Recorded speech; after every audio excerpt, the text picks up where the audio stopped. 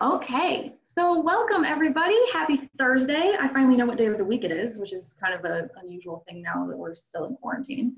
Thank you so much for spending your afternoon with Power to Fly. I'm super excited to get started with today's session and introduce you to our speakers. But before we do, I'm going to go over some real quick housekeeping items for you all. My name's Meg, by the way, and I'm part of the marketing team here at Power to Fly, and I will be your host today.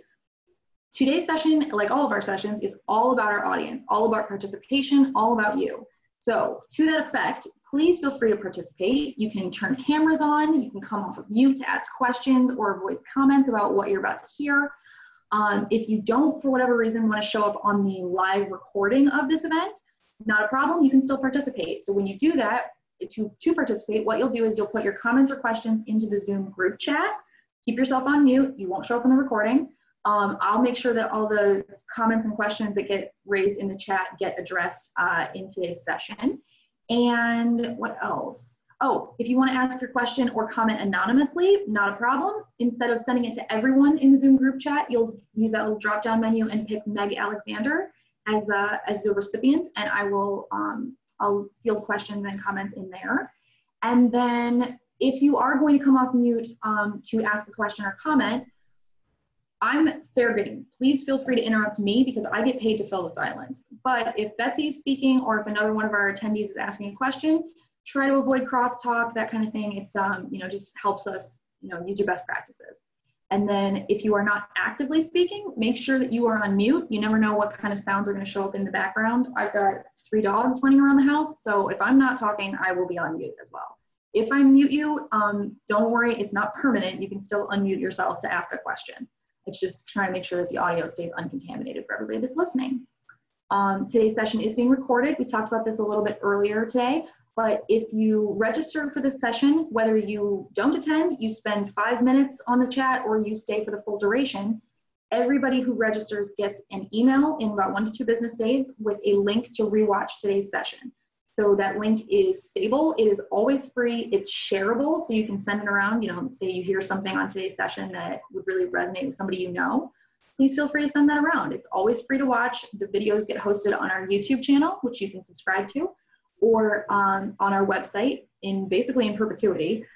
So feel free to kind of spread the love and the knowledge about Power to Fly.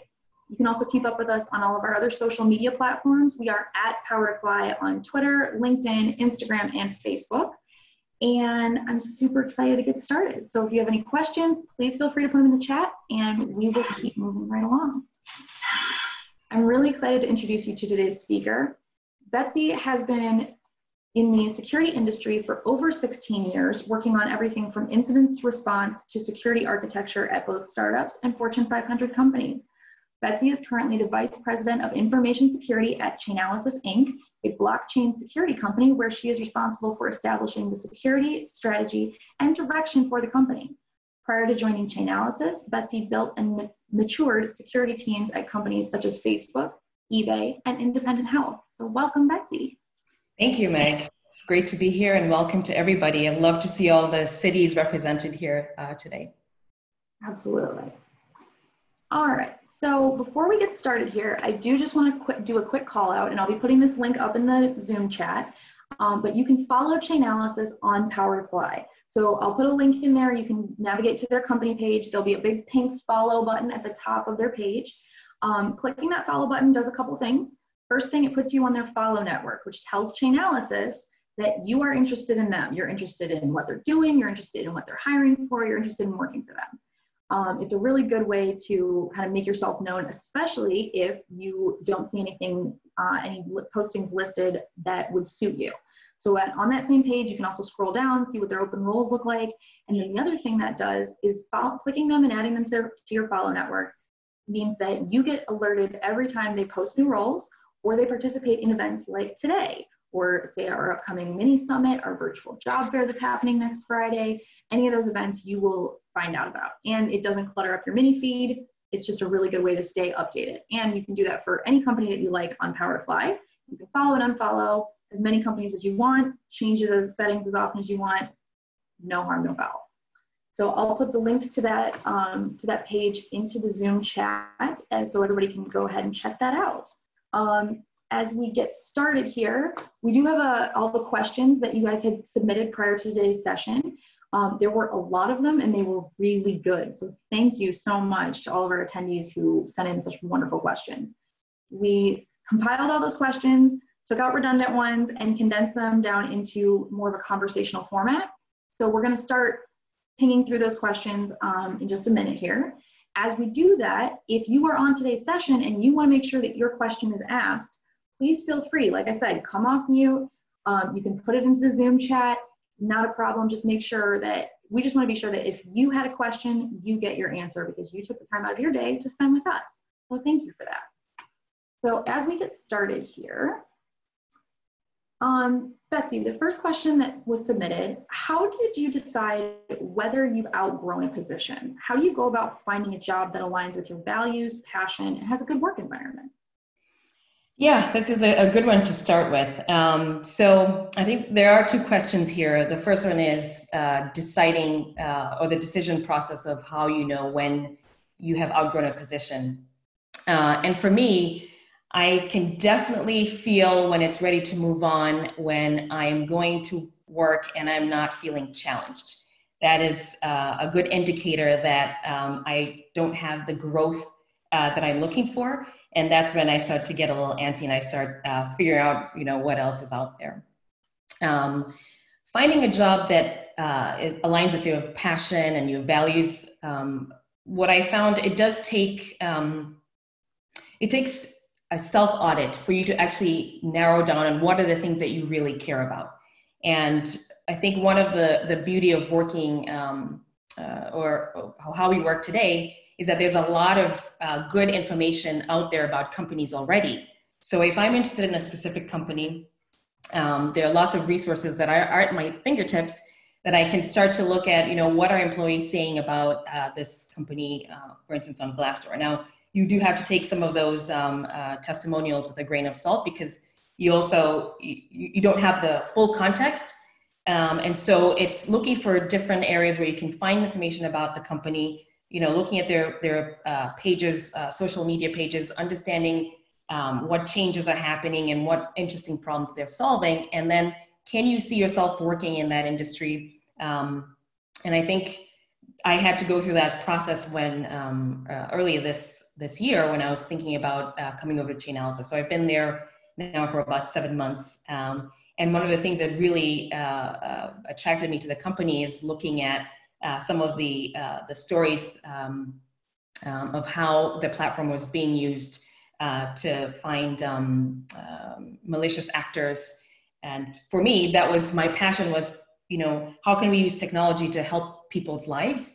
And so looking at those indicators and just looking at where the company is positioned and the kinds of interesting cases that, that these products that Chainalysis builds helps was really important to me to help make that or inform that decision.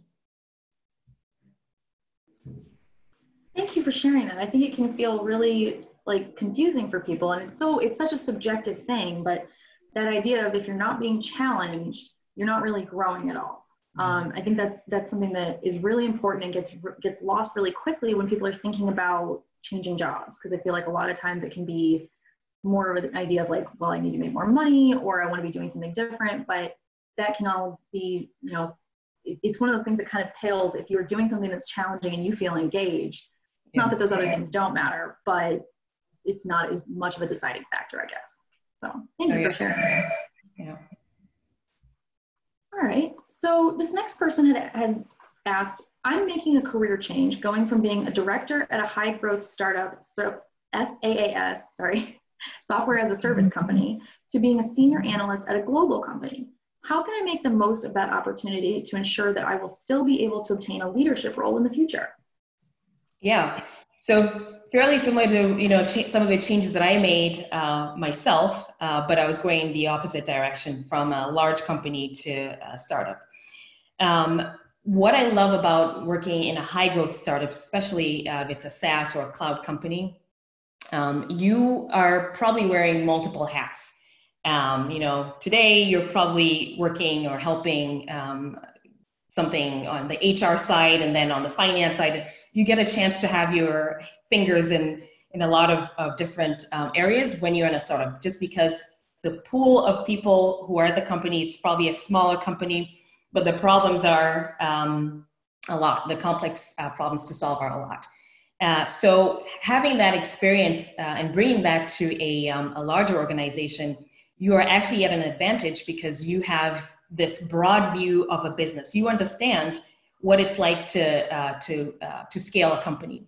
And you might be at an advantage depending on what your colleagues, what their experiences are, where maybe they've grown up the traditional path in a very specialized area. So the thing that you will bring to that organization is your ability to hopefully build relationships across different teams because you have empathy for the other teams and what they might be going through. I often see, especially in a large organization, it can be really hard to get cross-functional collaboration if you don't have those relationships built in.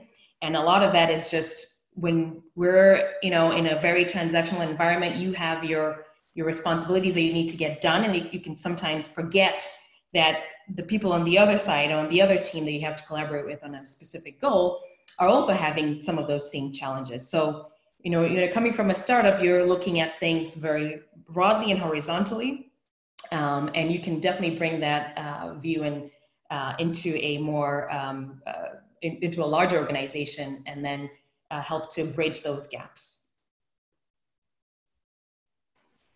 Is there anything to remember when you're taking what could be viewed as kind of a step back on like a leadership scale? Is there anything to really remember about how to position that or how to talk about it when you're going into maybe an interview to kind of move back up the leadership ladder? I feel like that's a lot of the reason why people are hesitant to do take a step like this, because they worry that if you take what seems to be a step back, how do you then explain, well, no, I do want to keep moving up?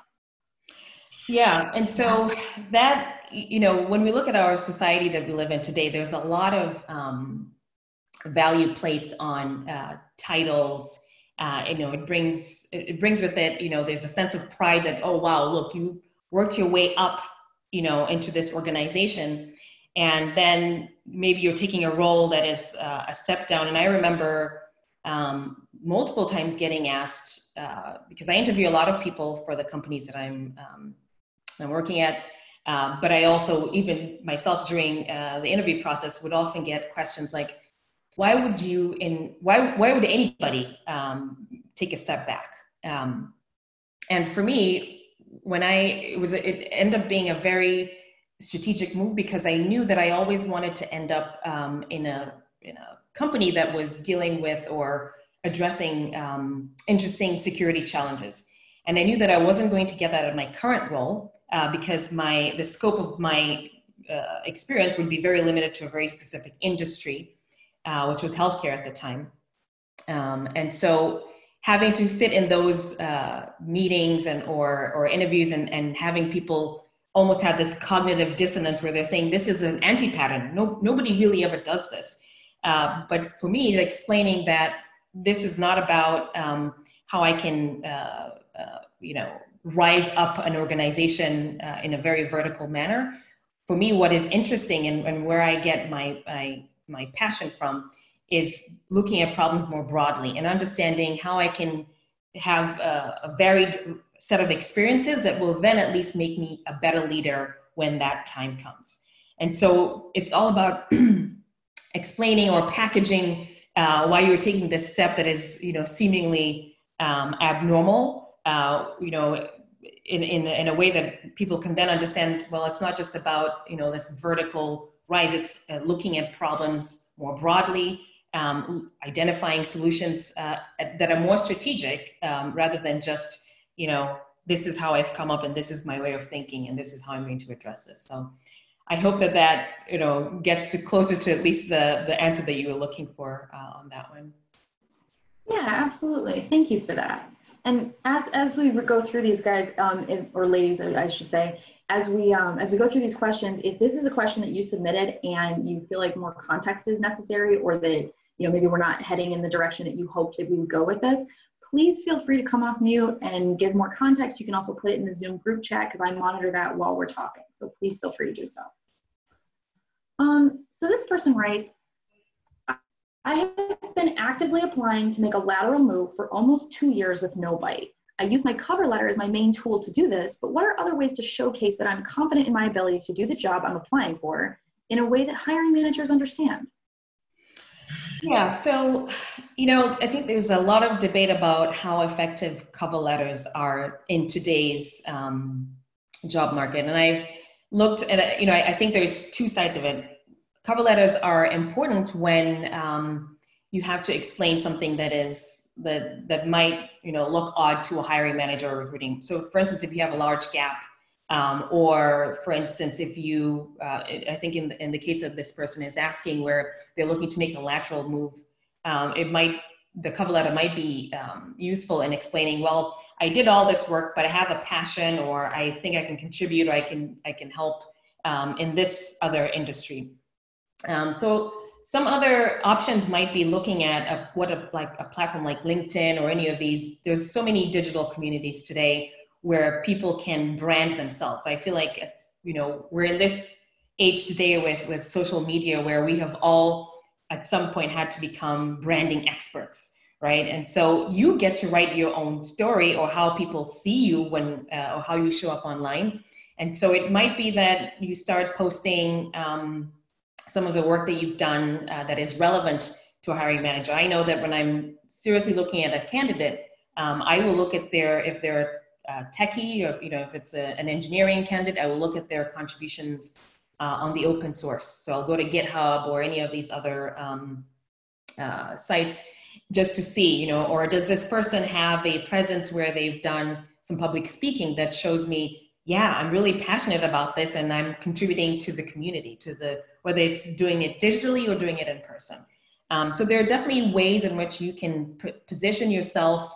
Obviously, you need to have the talent, and you've done the work to back it up, because we don't want to create this aura of an amazing, whatever the industry you're in or whatever that role is, and then you get into the interview process and you can't, back that up. So it's just hone in on what your strengths are, and then don't be afraid to, just step out into those conversations. A lot of things happen on Twitter as well. It really depends on the industry that you're in and how you can start to just share and show that you're, providing an impact or some value to the community. Thank you for calling that out, because I think that's a really good thing that most people don't really know, is that like when you're being reviewed, especially if you are really in consideration for something, those little extras are things that hiring managers look for. Yeah. And from my background as a talent advocate before I was part of the marketing team here, one of the key places that I always looked for, and I'd like to tell other people to look for, is check out that headline on LinkedIn. It can be a really easy place to showcase, like if you're trying to change industries, or if you are looking to, make a shift from this department to more of this kind of role, if you want to be less people focused and more tech focused, it's a really good place to call that out, is in your headline. And if you are in a position where maybe you don't want it known that you're looking around, that's where your Power to Fly profile can do wonders for you, because unlike your LinkedIn profile, it's not searchable by the general public. The only people that see that profile are inside people like, admins from Power to Fly, or hiring managers from our partner companies. So it's a really good place. And I think it's called like either About Me or Your Story is the section on the Power to Fly page, where you can call out things like this and say, like, I'm looking to make a lateral move. You can be really direct and straightforward, connect those dots, or that person's going to look at your resume or look at your profile in the most straightforward and easiest way possible.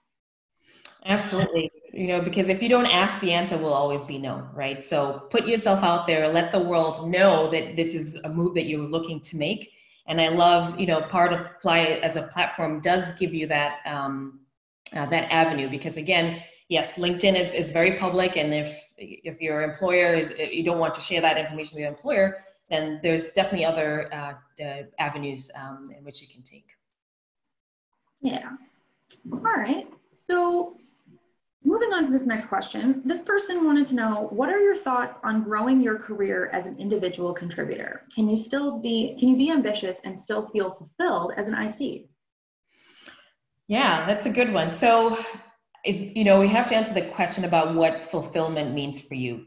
So for most traditional organizations, and I think a lot of this is starting to change now, where we keep talking about this path of like you're gonna grow in your career, and it's for you to get successful, you have to lead a team or be a people manager.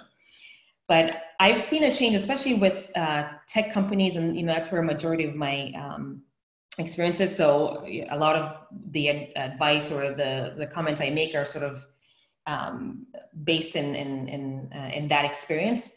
But a lot of tech companies figured out early that not everybody makes an excellent manager or even a good manager, right? Management, just like any other discipline, is a craft that has to be honed and done. If it's to be done well, it has to be done well over time. So there are different paths that you can take. There are principal roles where you may not have responsibility over a team, but you are still working on very broad and high level, high profile kinds of projects where you might not be responsible for people's day-to-day work, but you are their lead. You're the person that they look to for inspiration. Whether, if you're on the engineering side, you're the person who's bringing in that wealth of education and saying, hey, I've seen this before. I built X platform, and these are the challenges that we saw. In order to avoid that, here's where we need to invest in it. So you're helping not just your direct team, but also the leadership, and helping to make, or as another data point or as a resource to help make decisions on the direction of that team or the company.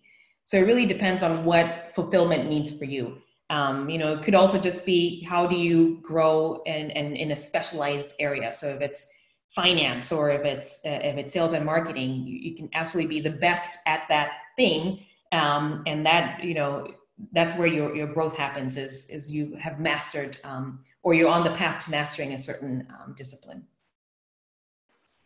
Yeah, I think that's a really good thing to consider, is what exactly does fulfillment look like for you? And for those of you who asked this question, I know there were a couple different questions that kind of flirted around this issue. I've put some more links into the chat where you can check out past chats that we've had that focus on this topic, about whether you should be in management or as an IC, how to navigate that engineering career path, and how to transition from an IC into management. So please feel free to check those out. Again, they're all free to watch, and you can always save them for later. So this next question was a little bit longer, but I thought it was really interesting. This person says, I'm currently a cybersecurity student in a BS program that is transitioning careers after a decade in GIS. As I don't have any true IT work experience, what advice would you have to be able to maximize my potential and my earnings in the field? And as a secondary question, they wrote, I'm concerned that moving into a help desk type position after graduation could potentially lead to another career dead end. Yeah, so two things. One is, I'm excited to field a question about somebody in cybersecurity. Obviously, it's a field that I have dedicated my life's work to, so wonderful. You're on the right path. And second, I actually started out in help desk. So I don't put this in my profile because we're talking about many years ago, and it certainly gave me a path into security. So when I started in this field, there weren't a lot of security jobs. And so for me, the best decision at that time was to get any job that had a technology side to it. So I started off at the help desk, and I learned quite a bit about just users and how to build empathy for users when you're building security controls.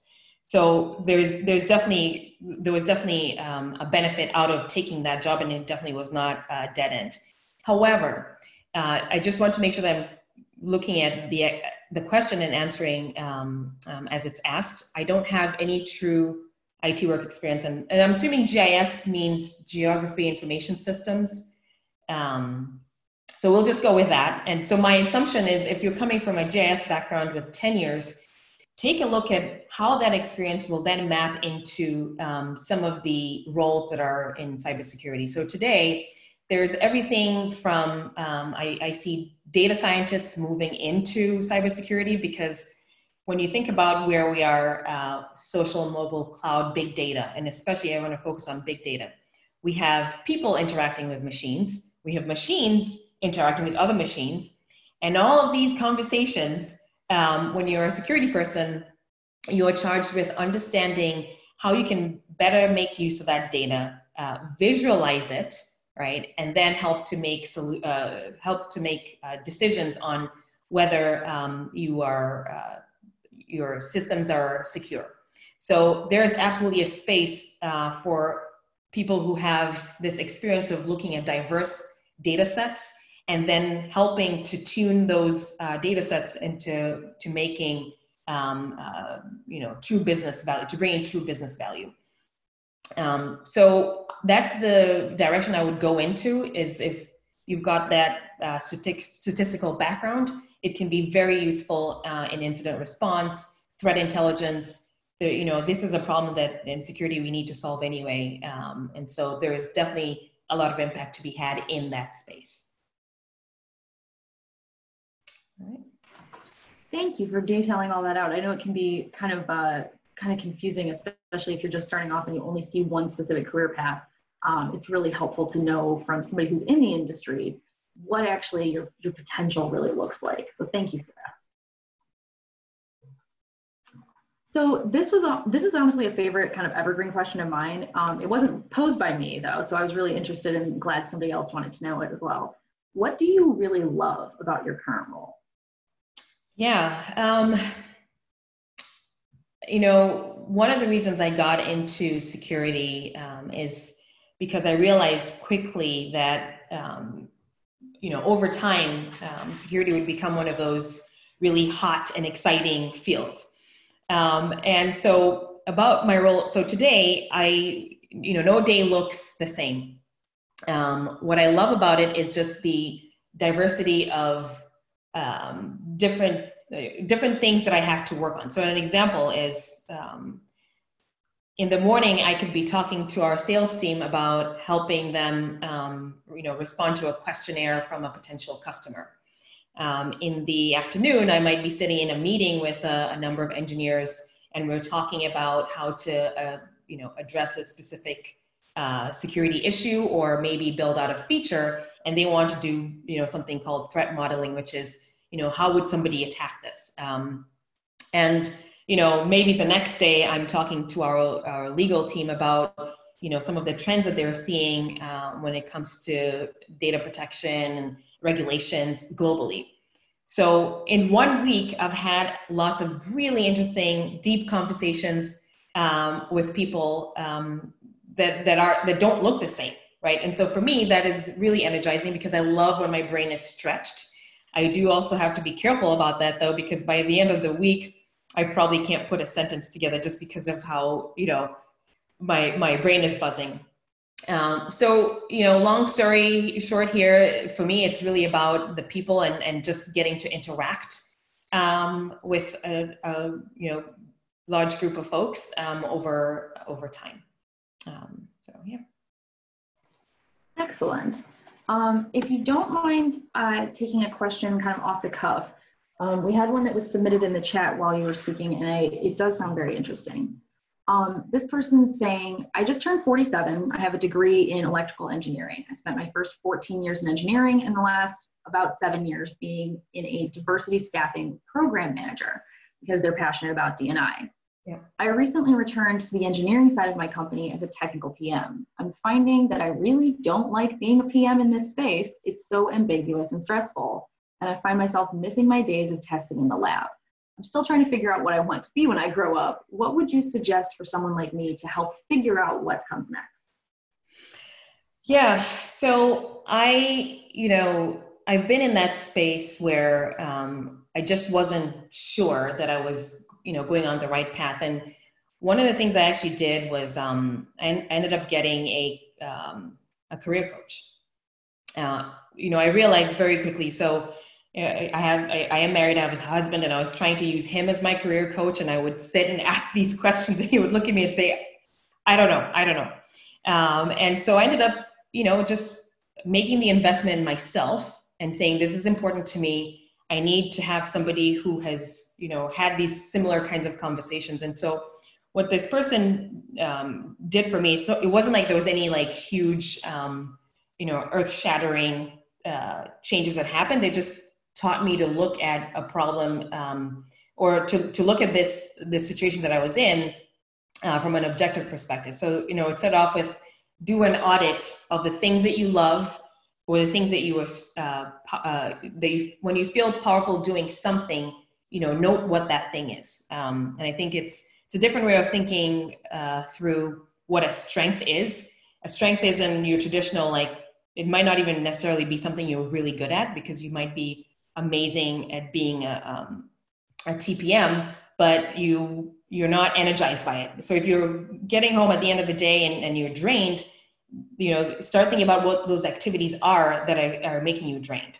And so, I worked with this person for a series of I think it was about 3 months, and we would just go through, the week. What made you feel strong? What made you feel weak?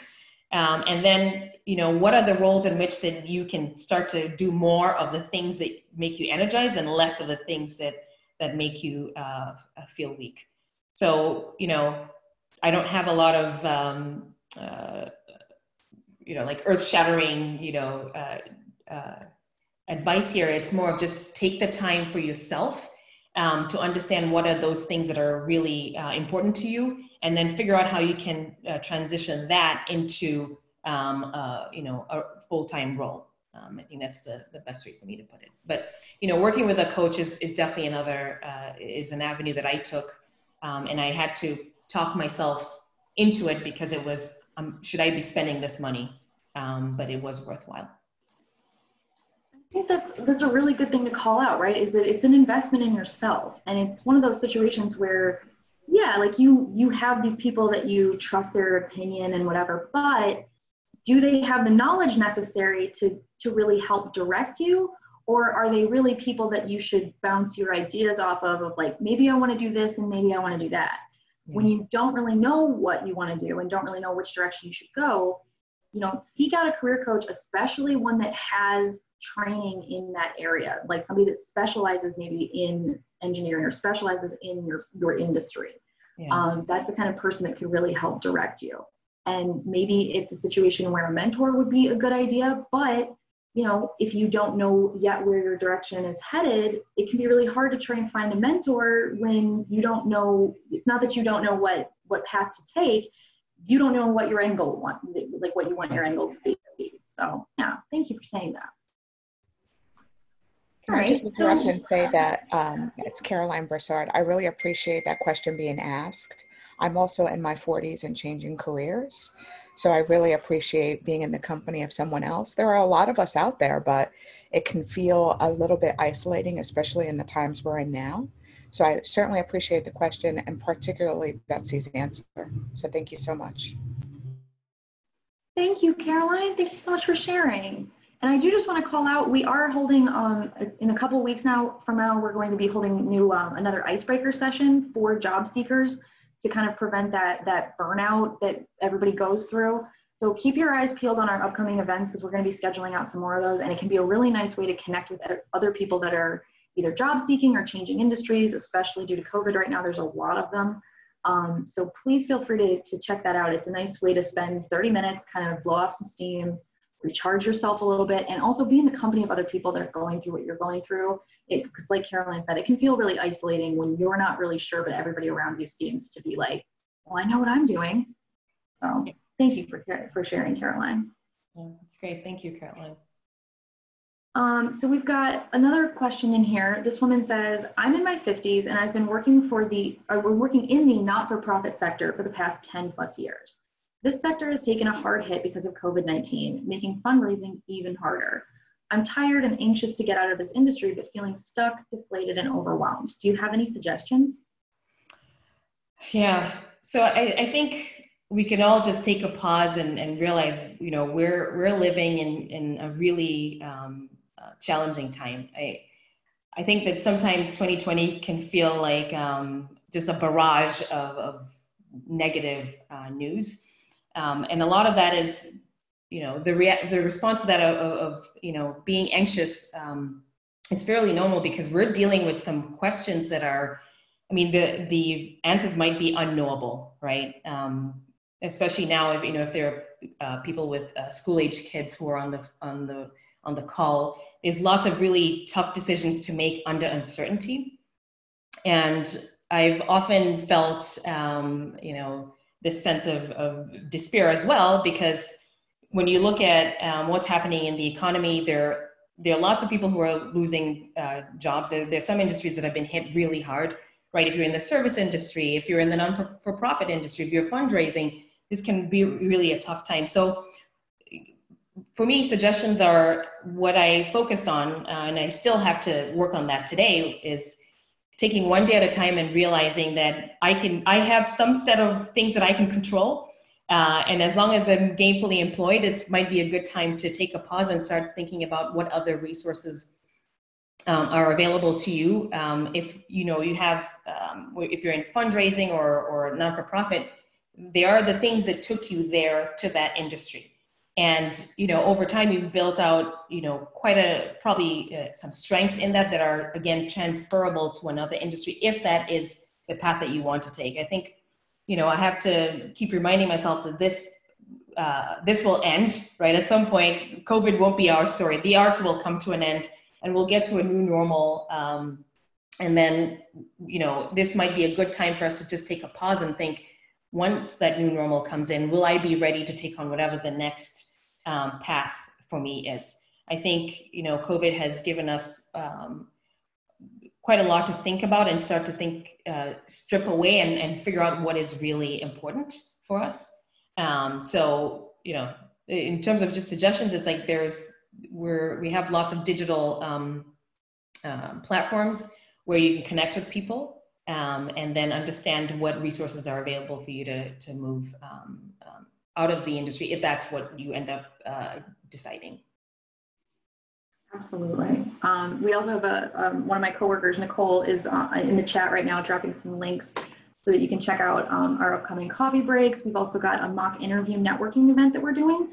So please feel free to come to those. It might help you kind of reset a little bit and realize, if you're talking to somebody else, but it's in a low pressure or no pressure environment, it can be really helpful to help develop what you actually feel, as opposed to, most people only get that kind of chance to talk about, like, well, where do you see yourself in 5 years in terms of an interview? So it can be a nice way to really think about what's maybe on your plate options wise.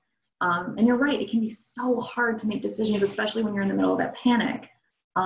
I don't know if it's kind of a little bit of my like depression talking, but I tend to make decisions based on, well, what's the worst possible outcome of this choice, and can I live with that?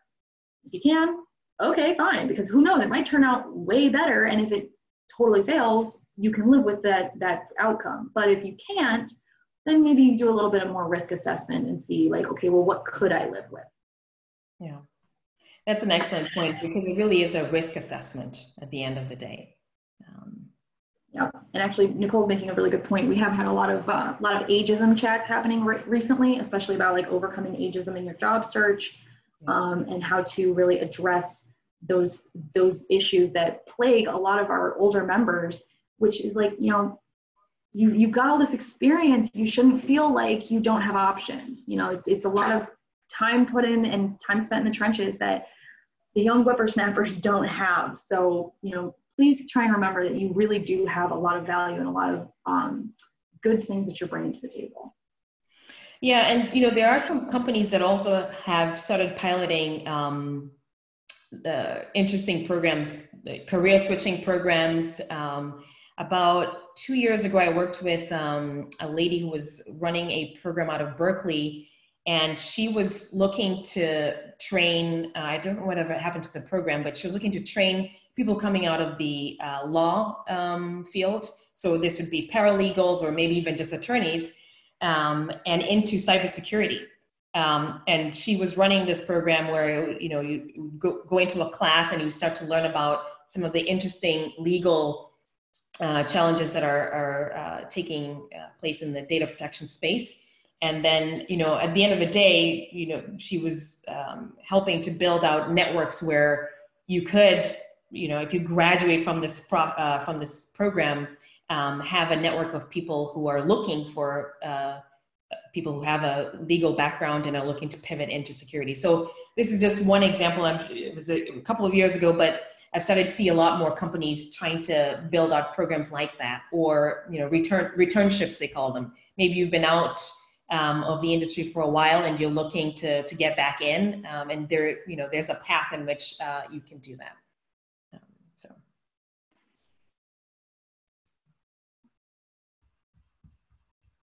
Sorry, guys, I lost my mute button there. I'm putting some of those chats into ageism into the chat box now, so that way you guys can navigate to those if you'd like. This next question, again, is kind of following the same path. What advice would you share for an older woman of color who wants to seek a leadership role? Yeah, so we had started to, I think, talk a little bit about this, about having mentors. And what early on in my career, somebody gifted me a book by Carla Harris. She is probably one of the most prominent African-American business executives. She basically has conquered Wall Street. And one of the things that I picked up from that book is this idea of building your own personal board of directors. So you need to have your mentor, who is the person that you can, who's like your positive person, who you bring questions and they know you, they know the context about you, right? And then can help navigate some of these career discussions. She also talked about having a sponsor. And a sponsor is somebody, typically when decisions are being made in a company about who's getting promoted or who's getting the next leadership role, or even project, a project that has a high impact on the company, sometimes those decisions are being made and you're not in that room when those decisions are being made. It's really important to have somebody who is your sponsor, who will use their political capital to make sure that you get elevated, right? And so I've always taken that away, and over time I have built, this. So spending a lot of time networking, and also remembering that it's not just about me, but it's also about what value can I bring, to this board of directors. So, in terms of advice, this would be, if you have those people in your circles that you can tap and just say, hey, just give me good feedback on whether this is a role that you think I would be good at, and just sort of like testing out certain scenarios and understanding how best you can navigate some of these conversations or even that path. And it can be really, we talked about isolation here, it can be really isolating when you look at a leadership team and you don't see somebody who looks like you there or even thriving there. So it's really important to remind yourself that, one, just have the positive affirmation that you're there because you do have skills that are useful, and you do deserve to be at the table. I think it's constantly, even now, I've been in the industry for a long time, but I still will sometimes get into a boardroom and those feelings, they call it, what is it, what I'm looking for? There's a phrase that they use. Imposter syndrome. There you go. Thank you. Yeah. Where there's that little voice, that can sometimes take over your thoughts and say, do I even belong in this room? There's nobody else here who's like me. And just having the positive affirmations like, yeah, I do belong here. There's a reason why I'm here. I've done the work, and I deserve to be at this table just as much as everyone else around me here is. So it's a little bit of, seeking out people who are in that space, who can help navigate those conversations, who have context about you and about the company. And then it's about just having the positive affirmations. And I definitely recommend, people like Carla Harris. I had the chance to watch her live.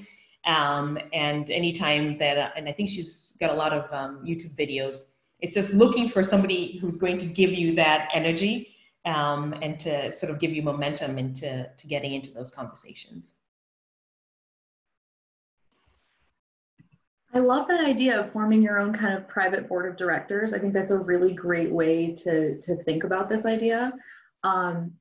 And I love the idea. We had somebody else that had talked a couple days ago about creating your own opportunities, and especially it's really important for people that they look at the leadership level and don't see people that look like them or don't see a clear path. Is by trying to keep pushing and saying like, hey, I'm interested in leadership. Can I take on this team, this team position, or can I supervise this project or spearhead this idea? Making it known that that's what you want can sometimes really be the push that other people need to see you the way you see yourself. Absolutely. If you don't speak up, people might not know that you have any aspirations of leadership. Yeah, that's an excellent point. I really love this question. This person had asked, if you could go back and change anything in your professional journey up to this point, would you do anything differently? Why or why not? Oh, there is so many here, so many nuggets. The first is early on in my career, actually, no, it was when I was in college, I had the chance to either, I started off in the computer science track, but I made the decision to move to an MIS track. And the difference between those two is, CS is computer science, MIS is management information systems. The MIS track has more of a business focus. There's still some technology, basis there and foundation, but there was a business focus. And I did this because when I looked at the just the amount of work that I would have to put into a CS program, and there were, it was also just, I was in college, and my goal was to graduate as quickly as I could, because I realized, if I doubled up and just took a higher course load, then I could get done faster. So that was my priority, was just to get this degree and get out and start contributing into the workforce. But what I found quickly after graduating is that a lot of the things that I had that I didn't do that I missed out on the computer science side, that I was having to play catch up. And so spending a lot of time, doing the basics on my own, whereas if I had stayed on the hard path, the CS path, then maybe I would have saved myself time later. That's one thing. The second is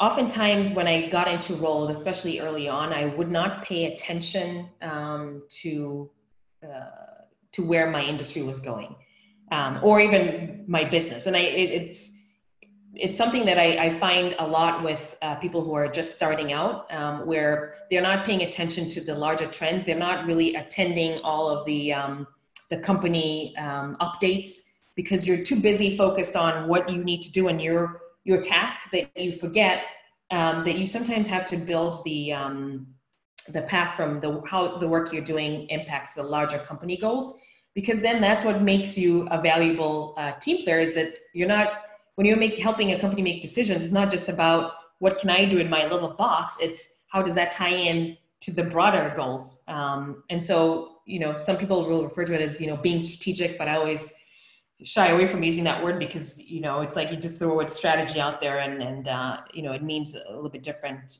things to, again, can be taken out of context. But at the end of the day, it's just paying attention to what is happening in the industry, and what some of those challenges are that you can then contribute to, or when you're growing your career, it gives you more of a clearer picture on the kinds of skills that you need to be building out. So that was a long answer, but I could talk for hours. One, and you make a very good point. When you're just starting out, it can be really hard to kind of maintain that long-term vision, and to realize that if you look around you a little bit more, not only do you gain that better kind of sense of where you fit within the organization, but you can then see and have the time and the headspace to think like, okay, this is where I am today, but where is this going? Where do I, how far ahead can I really look here? Yeah. I do just want to revisit, we had somebody that asked in the chat if you could tell us the name of the book that you had mentioned on the last question. And I'm so sorry I didn't think to ask before we went to the next slide. No problem. It's Expect to Win. Carla Harris. Expect to Win. Thank you for that. Yeah. Thank you. All right, so this person has a question that was like so in line with today's subject, I was kind of flabbergasted. Their question is, my entire career path, I've taken a non-linear path, but always working for the same company, from operations, engineering, construction, HSE to HR. Now, after 20 plus years, I'm interested in moving companies, but people find it difficult to define what I do.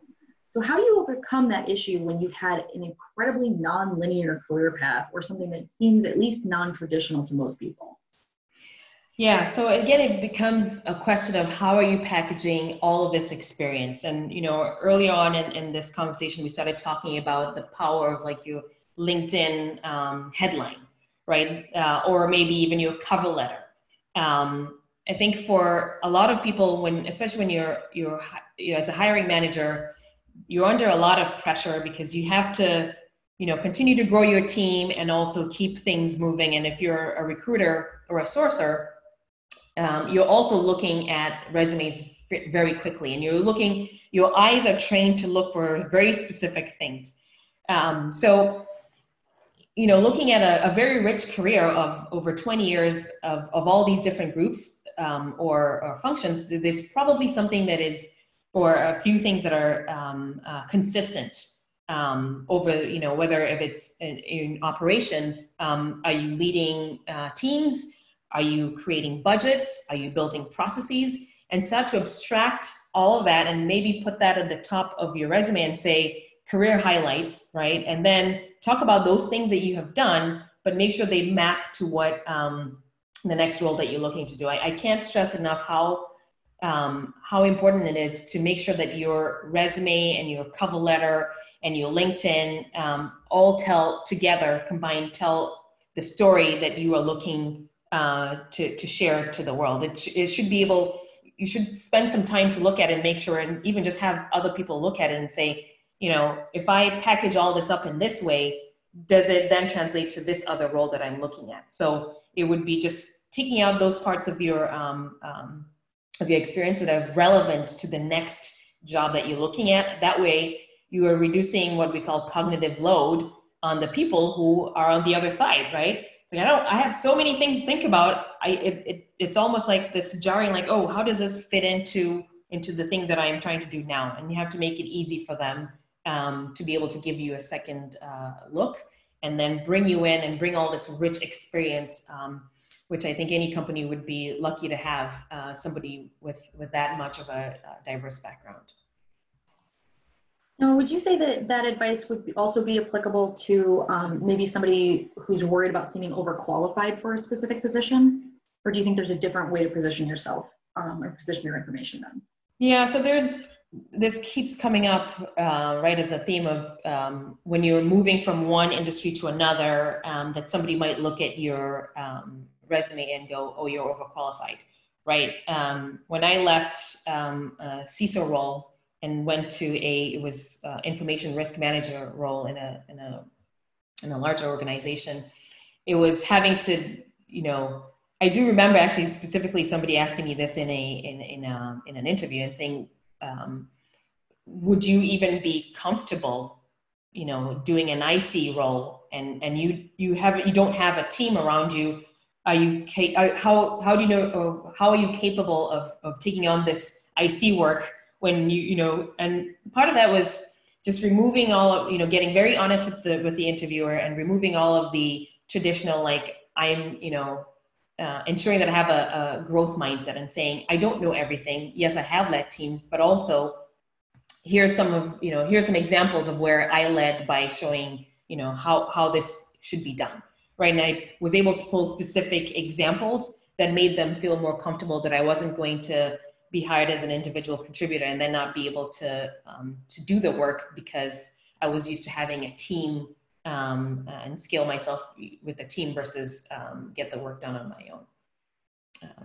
So it gets a little uncomfortable, but I think once you've got specific examples, then that starts to demonstrate that it's not about overqualification, it's about the growth mindset and the kinds of things that I'm looking at for my career. Yeah, all right. So to round us out here, because I know we only have 5 minutes left, I just want to talk about this other question that we had submitted. This person said, when someone is looking at my resume, how much attention is paid to the years of experience in totality versus the number of positions I've held over the years? And I feel like this is more of a question that, frankly, I've asked several times because I've changed jobs so many times. And I, as one of the older millennials, keep butting up against a generation of job seekers that maybe only held, a couple different positions or just moved up within certain companies. So as this becomes more common, where does that balance lie? Is it something where you need to call attention to the fact that you've spent, the duration of time in all these different roles, or do you really need to focus on the skills learned there? Yeah, I think it depends on the industry. So, and the types of roles that you are looking at. So when I hire for a lot of technical roles. And so, I'm just looking at the question again to make sure that we get the answer that we, versus a number of positions I've held over the years.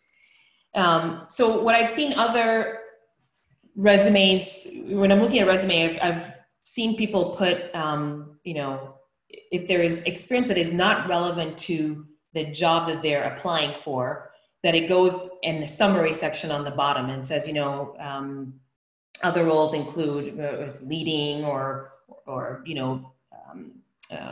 whatever that experience that they had is put towards the bottom of the resume, and then the rest of the resume at the top is more dedicated to these are all the skills that I have, and here are the accomplishments that I've had in the 3 most recent jobs, and that way you're focusing you're giving the real estate to the wonderful things that you've done more recently and how that ties into the job that you're applying for today. And also at the same time, honoring the fact that, I spent 10 years working in another industry, and here's a little bit of the stuff that I learned that might not be important to you right now, but might be something that you are interested in hearing about. And then that way you're again, it's, this idea of reducing cognitive load. You don't want them to get distracted by all this other stuff. So it might just, be good for you to mention it, not spend too much time on it, but focus on the things that make them understand how your experience fits in with the role they're looking to fill today. Yeah, I think that's really a good thing to focus on is making it relatable, reducing that cognitive load, and just explaining yourself as quickly and efficiently as you can. People don't have very long to spend on each individual candidate, unfortunately. And so doing that as seamlessly as possible is going to help you in the long run. Yeah. All right. So these chats always seem to not last long enough. The hour just flies by, honestly. But before we leave here, I do just want to ask you, you talked about what your favorite part about is about your role today with us, but could you tell us what your favorite part is about working at Chainalysis? Yeah, I have amazing coworkers. I started in January, and I was a little, I had just come off of another job, and so starting to forge new relationships, and then boom, we all went to work from home. And I was really concerned, coming in as a leader of an organization and not having the opportunity to build those relationships in my mind the way I thought I would be doing it. It was, one-on-ones in person, walk-in talks and that kind of thing. But what I really have found is the team at Chainalysis, people are very open to having, we have lots of social events, and sometimes they're very spontaneous. So we'll either, somebody will do coffee chats. We'll have the famous Zoom happy hours. We had something called a huddle, where traditionally a huddle is where the entire company gets together in one location, one physical location, and spends a couple of days, talking about strategic planning and then just building those connections. And this year, of course, we couldn't travel anywhere. So it was my first one. It was a virtual one. And the team just put out just an amazing program together, such that I feel like I really know my coworkers, even though they're people I have never met in person, right? I might not be able to, if I saw them on the street, I might not be able to recognize them because they're not like in a little frame and with a Zoom icon on the corner there. But I've been able to build quite a good relationship so far. And that to me is just an indicator of the quality of people that Chainalysis is attracting. And it's just, you know, it's amazing the things that will keep you there when times are hard is those relationships that you've built out. And so I'm really thankful for that. Well, thank you so much, Betsy, for joining us today. I'm really, really grateful that you took time out of your day to spend with our community. And thank you so much to all of our attendees who wrote in such amazing questions, people that came off mute to comment during today's session, people that wrote in questions during the session. Is there anything that you want to leave us with before we sign off for the day? That's always the hard question for me to answer because there's so many things. You know, there's a lot of questions here about transitioning and about, you know, bringing rich experiences into new companies or maybe new careers. As long as you remember that this COVID is not going to last, and to, you know, sort of just think about what this new normal will look like and take this opportunity to maybe, you know, spend time and give yourself the space to think about what is important to you, what do you want to get out of it. I do a lot of journaling, and I found it really helpful when I have things on paper to be more objective, and I've removed the noise from my brain and onto a piece of paper, and that gives me some clarity. So if I can leave with anything is, you know, write it down, get it out of your head, and then get an action plan. Thank you for that. I do just want to call out one last time, Chainalysis is hiring. I put some links further up in the chat where you can check out their company page. You can check out what roles they have there, and you can apply via Power to Fly if you'd like. That puts an extra layer of, you know, kind of follow up at the end of your application. So it's a really good place to make sure that, you know, if you don't know anybody at the company or you want to make sure that you don't get lost in the shuffle, that is a great way to go. Thank you so much. Again, it was really lovely to speak with you today. And I'm super excited to hopefully see more of you all that joined us today on future chats. So thanks so much. And I hope you have a pleasant rest of your Thursday. You too. Thanks, everybody. Bye, everybody.